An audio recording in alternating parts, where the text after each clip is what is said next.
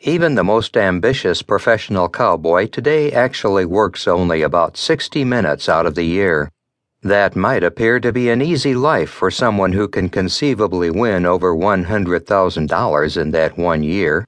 It is hoped, however, that what follows this introduction will explain that $100,000 is fair wages for such a small amount of time spent at one's profession. That kind of work schedule would seem to make for a great deal of spare time, resulting in boredom. This is, to be sure, an occupational hazard of the contemporary sport of rodeo, and one with which the contestant has to deal, along with a host of other risks inherent in the profession. But boredom has not always been part and parcel of the contest. In fact, rodeo itself was more or less invented to counteract that very condition, the monotony and loneliness of the life of the working cowboy in the days of the cattle drives and the open range. At the large roundups during the last few decades of the 19th century, representatives of the participating outfits in the district were sent out to pick up stray cattle. These reps were good riders, and they used to bring a string of unbroken horses, often called outlaws or broncs, to break to ride for use in their work. Often the reps would challenge the cowboys, and bets were made on the rider or the bronc. Roping contests were also held in a similar way to test the cowboys' skill in that area.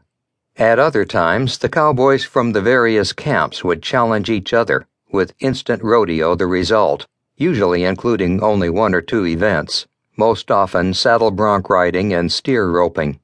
Although an individual cowboy has, in later years, placed bets on whether he or another can ride a certain animal, betting is not something that is condoned at the officially sanctioned rodeos today.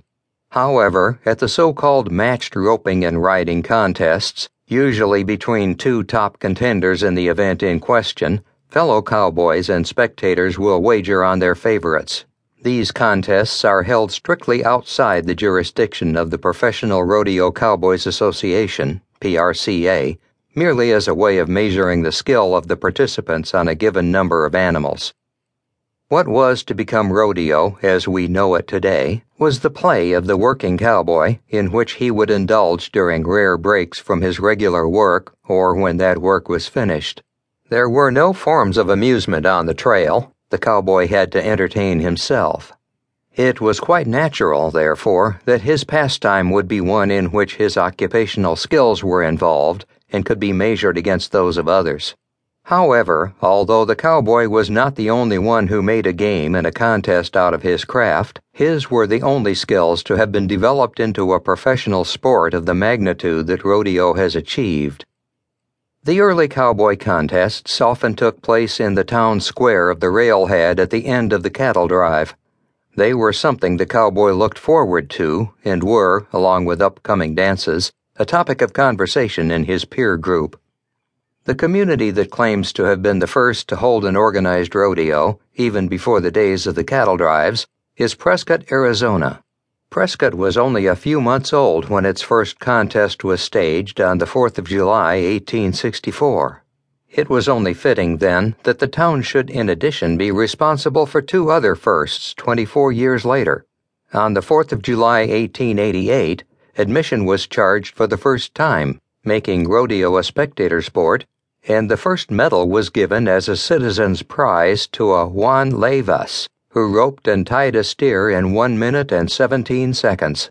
The 4th of July became the special day for a rodeo and is nowadays popularly referred to as the Cowboys' Christmas.